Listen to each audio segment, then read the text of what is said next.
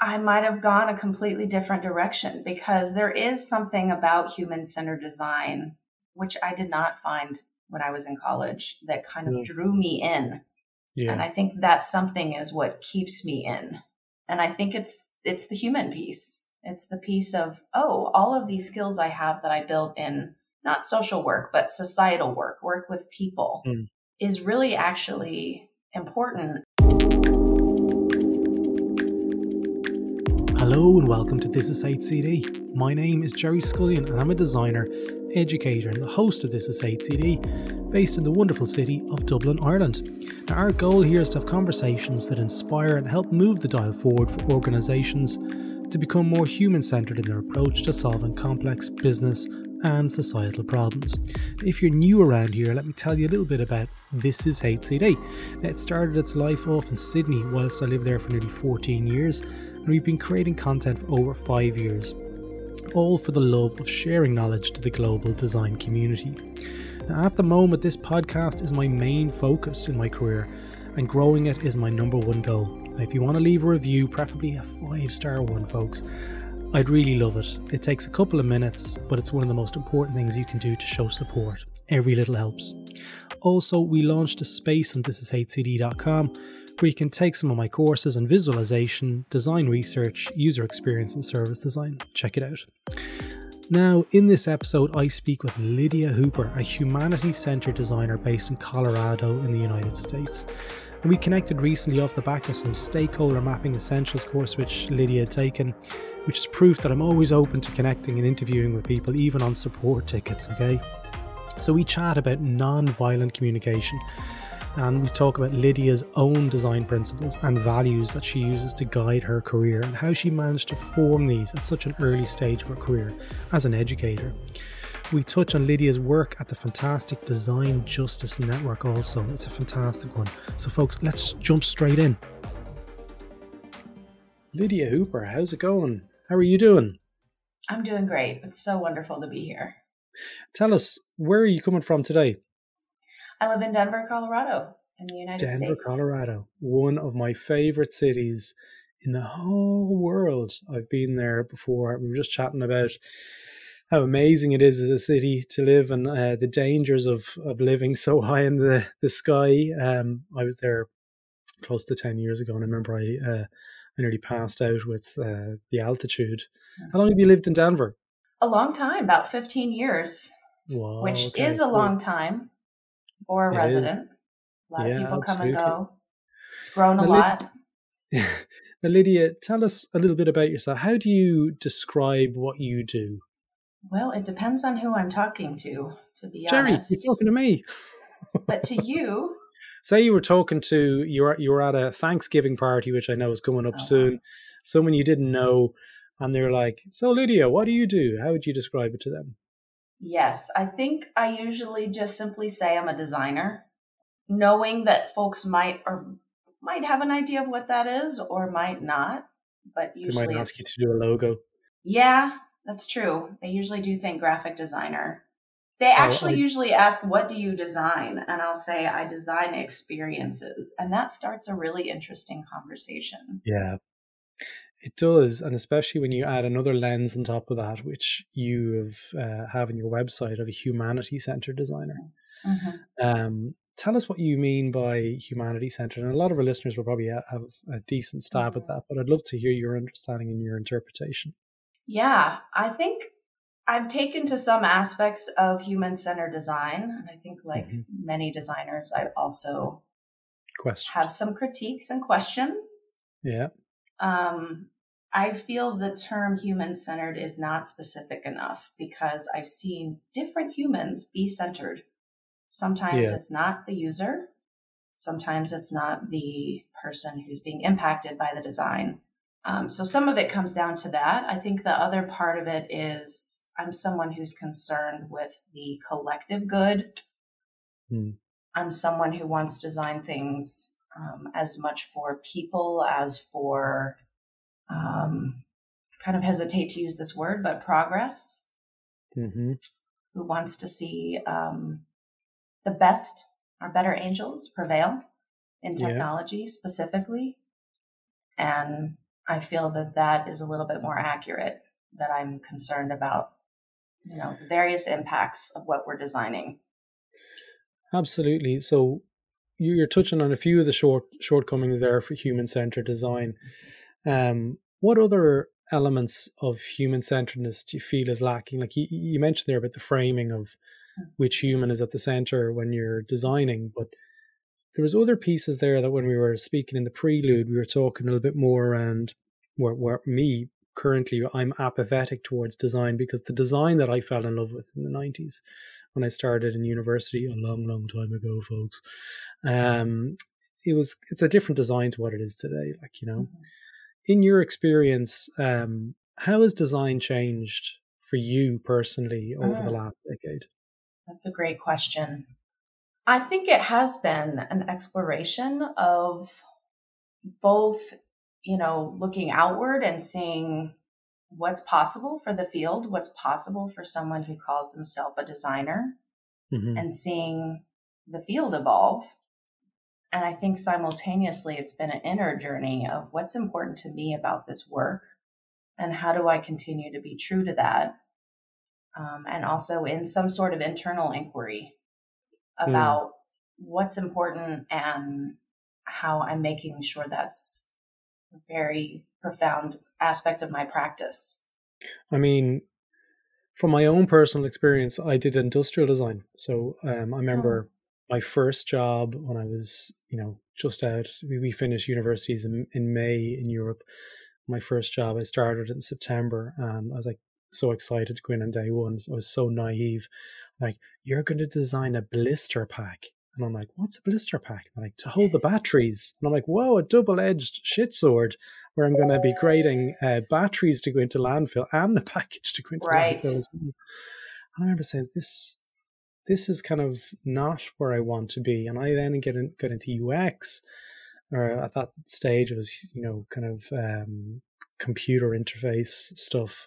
But it's evolved from that into something that is kind of murky and something that's a little bit more dirty. For me, anyway, it is personally, where businesses have got hold of it, this process that is just contributing to or compounding the problem, really, that we're all seeing in the world. But the follow on from this question is, am I in a bubble?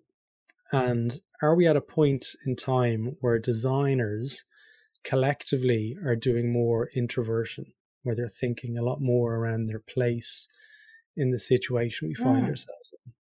I think that is important for us to be asking.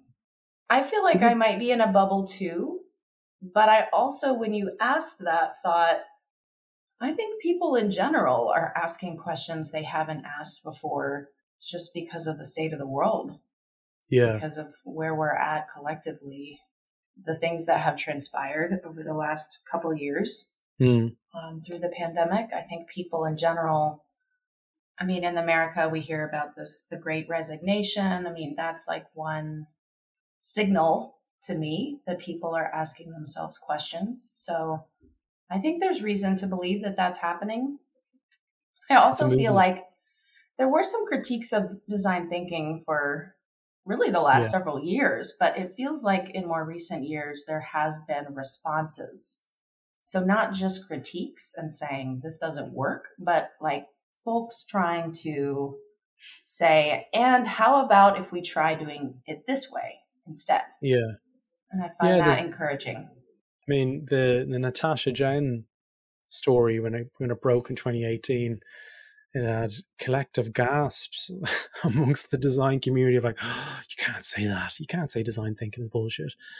But you can. And I don't necessarily believe it, by the way. I don't believe that design thinking is bullshit. I think it's done a huge amount of good for the design collective globally.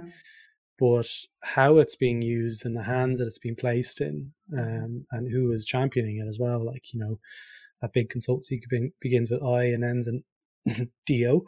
They all have roles to play in and how that has been seen and how it's actually been evolved. But in my own sense, I can talk more and more about this, But we spoke there a little bit earlier around privilege. Mm. And I said to you, what project were you most proud of? Mm. Maybe let's take the conversation back up from that point. How did you respond to that question? Yeah, I said, I think what I am most proud of is that I have kept my principles really vital to my practice. And so I've stepped away from opportunities and work that I felt would compromise them.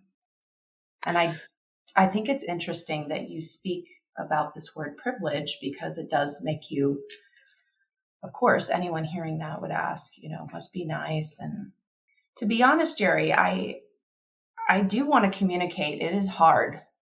I have not done it without difficulty. And I'm not going to go into a lot of my own personal stories about that difficulty. Mm-hmm. So I am kind of asking listeners to just take my word for it that I have the scars. Yeah. I'm certainly not trying to stand on a pedestal and say, I'm so great. I'm trying to say I've survived. Yeah. And I'm proud of that. Hard. Are you okay to talk a little bit more, not about the personal side of stuff? Sure. I wouldn't want to sort of put myself in that situation, and also put you in that situation as well. Yeah. But the principles piece is something that I teach about when I'm teaching my portfolio course, usually with emerging talent who attends that course. Mm-hmm. We talk about aligning yourself to your principles and trying to stay true to them. It helps with a better career trajectory and so forth. What are your principles and how did you define them? Yeah. So I think when I started, there were a couple things. It was not clearly articulated. But I want to be clear, I had these principles before I even was thinking about my work as design. Okay. So it's before you went to uni or before you... Yes. Maybe when you're in school. So I'm making a pocketbook psychology thing. You're a deep thinker. Yes. I read this article that James Vittori wrote in Print Magazine a few years ago. And in it, he talks about how designers should have careers before they go into design. And it was the first time I'd heard someone in the design field who I highly respect basically validating that was my journey. And it absolutely has informed my work. My first careers were in informal education, primarily early childhood, so very young children, and therapeutic body work. And through those careers, I established ethics about how I wanted to show up in the workplace, who I wanted to be at work, and I carried that in. In fact, Jerry, interesting story, when I did go to school, which was a whole journey in and of itself that we can go into if you want, I resisted going into design studies. Okay. Because what I saw in the folks who were in those tracks was a lack of that. And I was kind of repelled. I agree.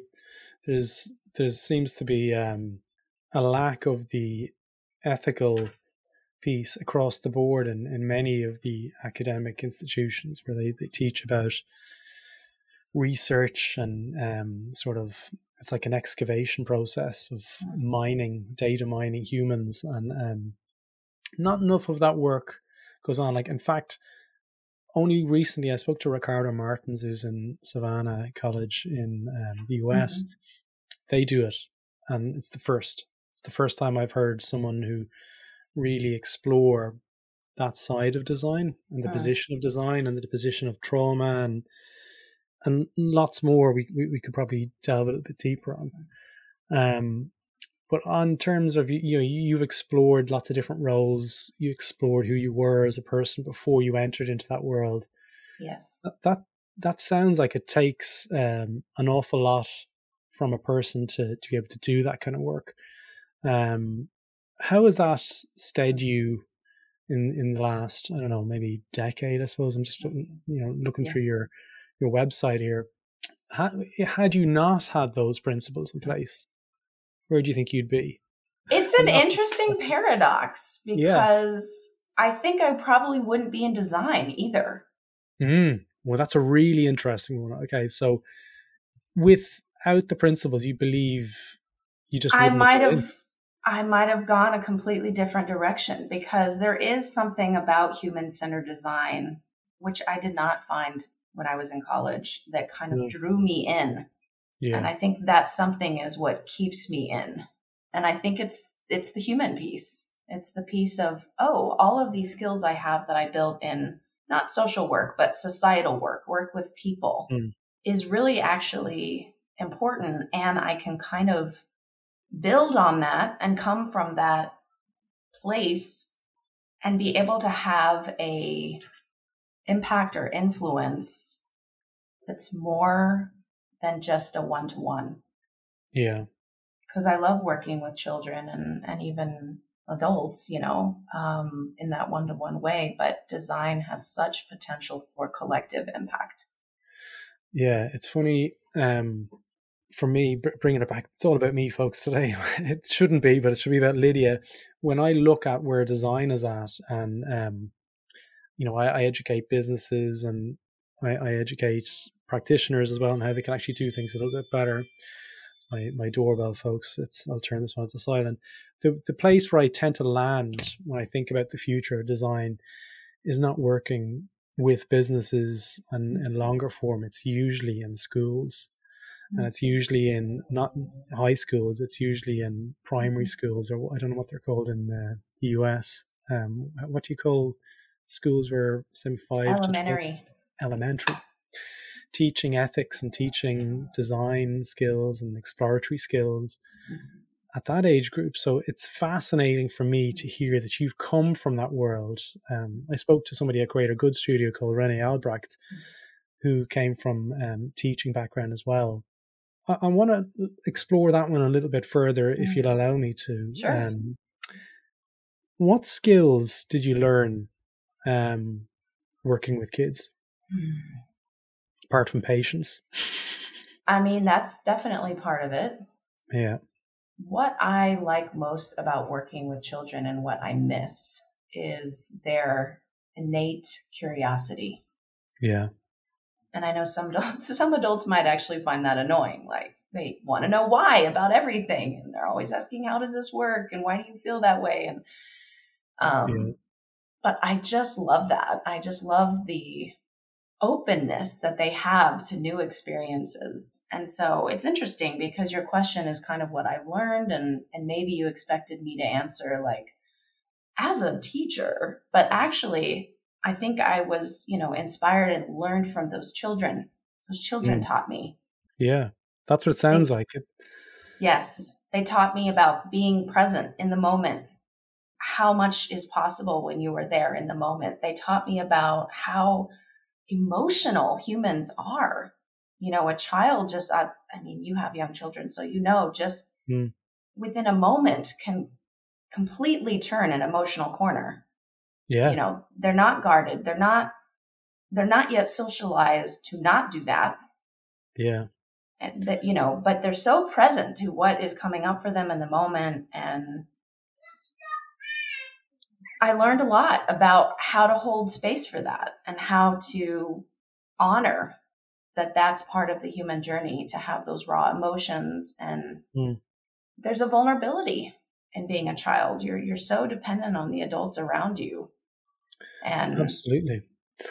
In just bringing it back to the principles piece, like you worked with young children as well, and you may hear some young children in the background, folks. It's getting to that time and of the day where my children arrive, and I love leaving the sounds of my home into my podcast. So, but how did this affect your principles? Because we mentioned there that if you hadn't have nailed your principles, and I'm sure your principles, by the way, have evolved and iterated over the years, but for people listening there's an awful lot of people that I've coached and stuff that really haven't taken a step back and kind of defined what their principles were. And it's really interesting to me that what you've said there around having lots of different roles and different opportunities to help kind of shape those principles.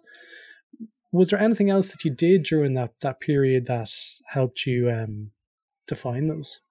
I'm remembering that was also the time when I started. It comes back to that piece around just being present and in the moment. And that was the time when I started some mindfulness practices, which have now I feel like it's not weird for me to say that and people will Yeah, know what I'm referencing. But at yeah, that time, it was fairly obscure. I grew up in Kentucky. yeah, Um, so, Buddhist principles are there, but certainly not as predominant as, Christian practices. So yeah. I think that was also pretty important to me integrating what I was learning in those settings and feeling like I could Mm. carry it forward. It's interesting you say that because I see the role of designer being very asymmetrical, if you want, to other professions such as doctors or nurses or anyone in this space where there's some self care or psychologists. Mm-hmm, mm-hmm, Whereas in design, when we're forced to do, when I say forced, we're not forced out the door to do research, but we don't have those self care principles taught mm-hmm, to us at university that really allow us to get in touch with the triggers and understanding like the precursors to why we might find resistance in our careers. I've been in a therapy, okay, and I've done an awful lot of internal work, which has allowed me to explore who I am as a person, and I know what I'm about, what I'm not about. mm-hmm, It's helped me on that journey. So it sounds like there's an opportunity there for design that I'm hearing in your story to include that work, that internal work, which obviously for you has led to a greater outcome in your career. Is that a fair assumption, do you think, Lydia?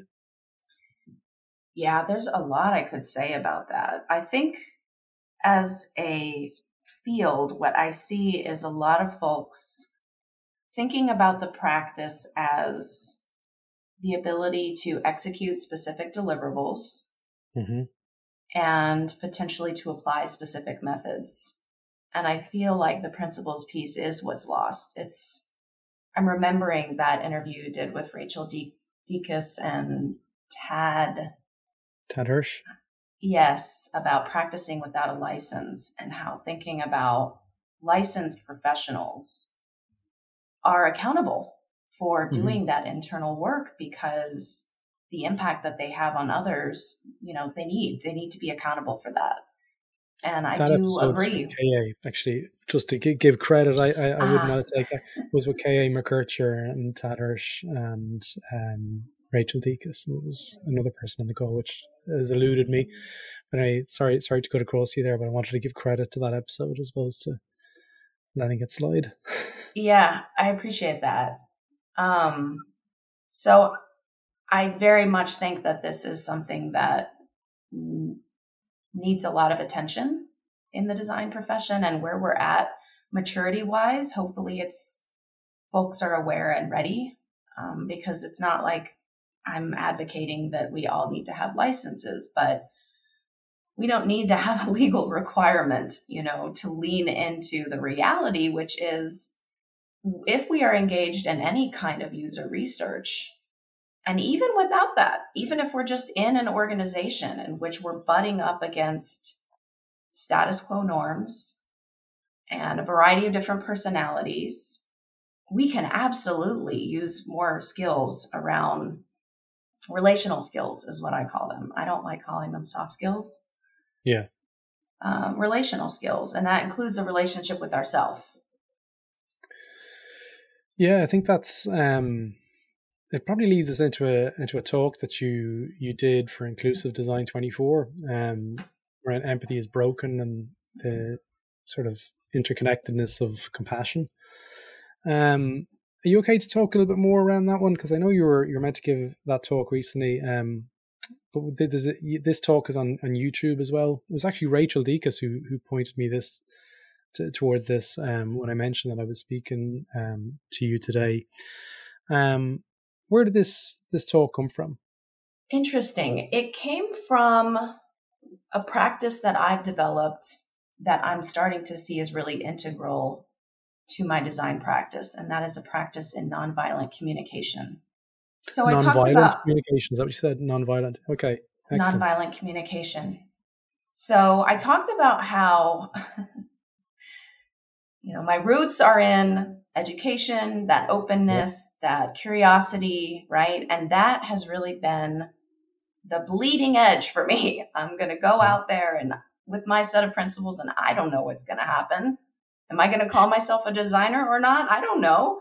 Right. Yeah. And slowly over time, there's this evolution of what I'm able to attract and find that helps me maintain that journey. And nonviolent communication has become so critical to that for me that I started, and I was hearing a lot in the field, particularly from design leaders of color, that empathy is something that gets talked about in design, but it's not really a reality.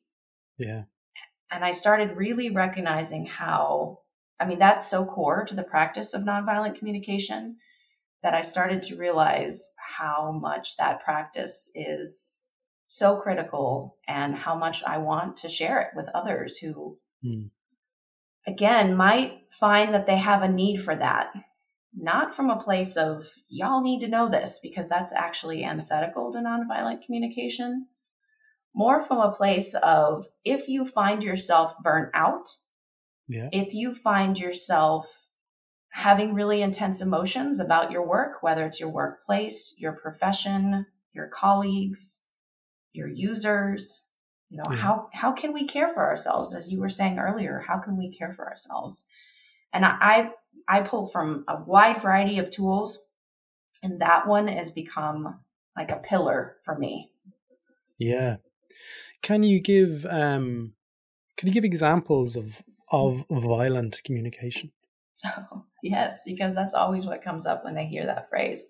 They're like, huh? I'm so confused by this phrase. I like to play the role of the person driving along at the moment, listening to the podcast, and they might be saying, non-violent communication. And a way of self-identifying is just playing it back to them. So I'd love to hear some examples if you can.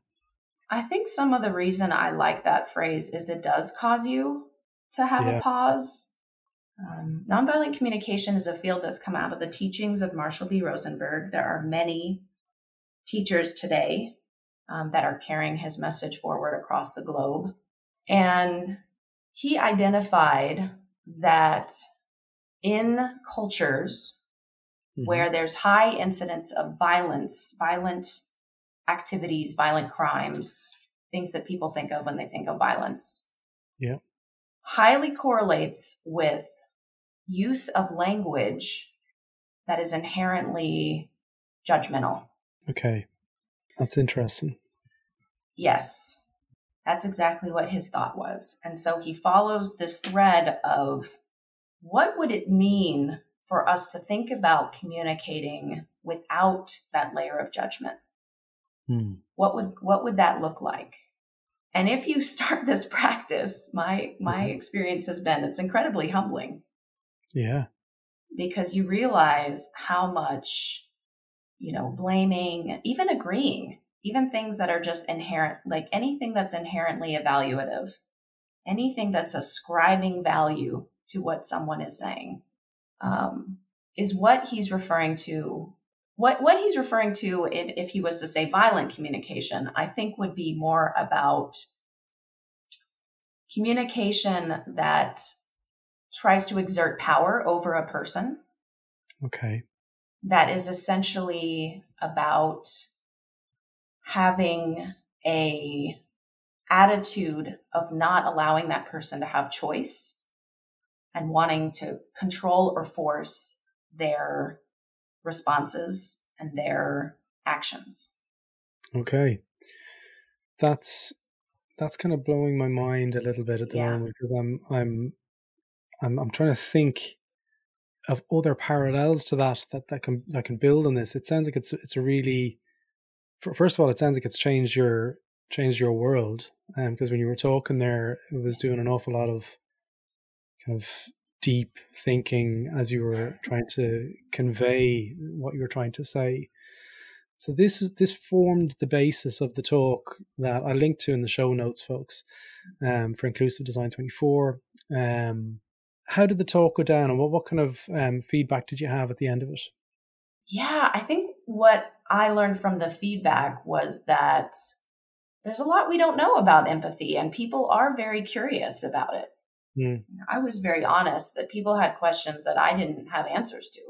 I actually, after the talk, started going out and trying to find research literature around the questions that were being asked, because I was like, I know there's some folks out there researching this, so let's dig out what we can and reference. And that's another part of my practice, is I do try to reference research. Absolutely. And credit where you can, like, and when you can. It's funny that you say about compassion and drilling into empathy a little bit more, because in the design thinking framework, as most people will know, and they'll be bobbing along, there is a stage in the design thinking framework called empathy, which I used to always religiously have the same joke whenever we'd finish doing research. I kind of go, what time do we start doing empathy at? And it usually got a snigger or a laugh from a couple of my peers, but then other people were just throwing their eyes up to heaven. It says, do we start the empathy at 2:00 today? Is that the time we begin empathy? And which is a complete dig at the whole kind of framework, because yes, it is a little bit shallow, shall we say? But years later, I gave a talk about moving from empathy to sympathy, and the sympathetic mind, and how when I was researching groups of vulnerability, empathy moved for me, like, and I was like sort of looking within, and I was like, suddenly I wasn't objective enough. I didn't feel like I could be rational, and I felt there was a lot more emotive pieces happening within my body when I was researching, as opposed to some of the normal stuff you might have to do, like typical research, like working for banks and stuff like that. It wasn't stimulating my core, whereas this kind of research was having a triggering effect. I want to hear how you feel sympathy differs to compassion, because from my understanding of the two, they're different. But I'd like to get your thoughts on when empathy shifts into different areas of the collective minds. It goes back to the piece about judgment. Okay. When I'm in a sympathetic mode, there is an evaluation. Usually my evaluation is along the lines of, that person has it worse than me. Okay. Yeah, and that's an interest. Yeah, that's kind of where my mind was at during that. And what that does is it creates a barrier between myself and that other person, because I'm now looking through that lens when I see them, and I'm responding to them through that lens. And that is a power dynamic, because my belief is that I can help them, that I have more power than them, and I can help them. I think there's a lot of that, and specifically in the field around design for good. Yeah, I was going to say, isn't that I can help them, I can fix this, I can contribute to good? Are you saying that that's, and I don't mean to put words in your mouth there, but are you saying, but I'm interpreting that to mean that there's a risk factor associated with that? I think there is a risk factor associated with that.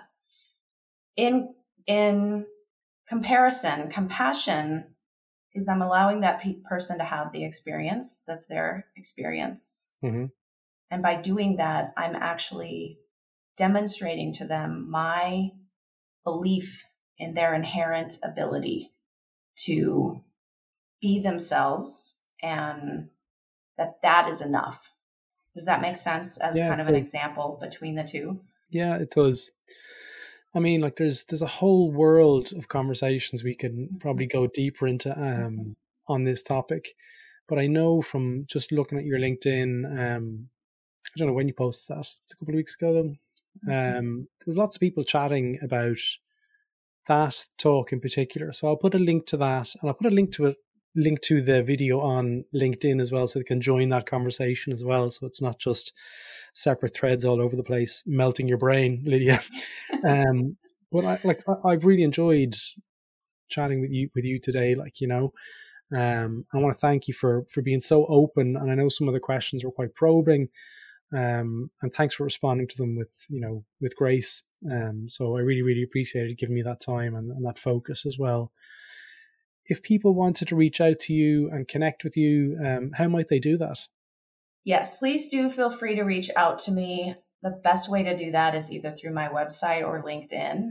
I do want to say one more thing that I didn't mention with Principles. I did talk about how there's been this evolution, there's been these pulling these threads together and all of these things that have come from largely the fields outside of design that have really supported my practice. But the thing I didn't mention is that in the last couple of years, the articulation of the Design Justice Network principles has been absolutely pivotal for this field. I wouldn't even just say for me. Yeah. And so I think that folks who are younger or newer to the profession have a huge leg up in that they might not need to come up with things from scratch. Those principles are really robust, informed by the design practice. So it's not one person who invented them. They came out of a collective conversation and are being practiced the world over. So it's not impossible to find people who are trying to put them into application and be able to have conversations with those people. So. Absolutely.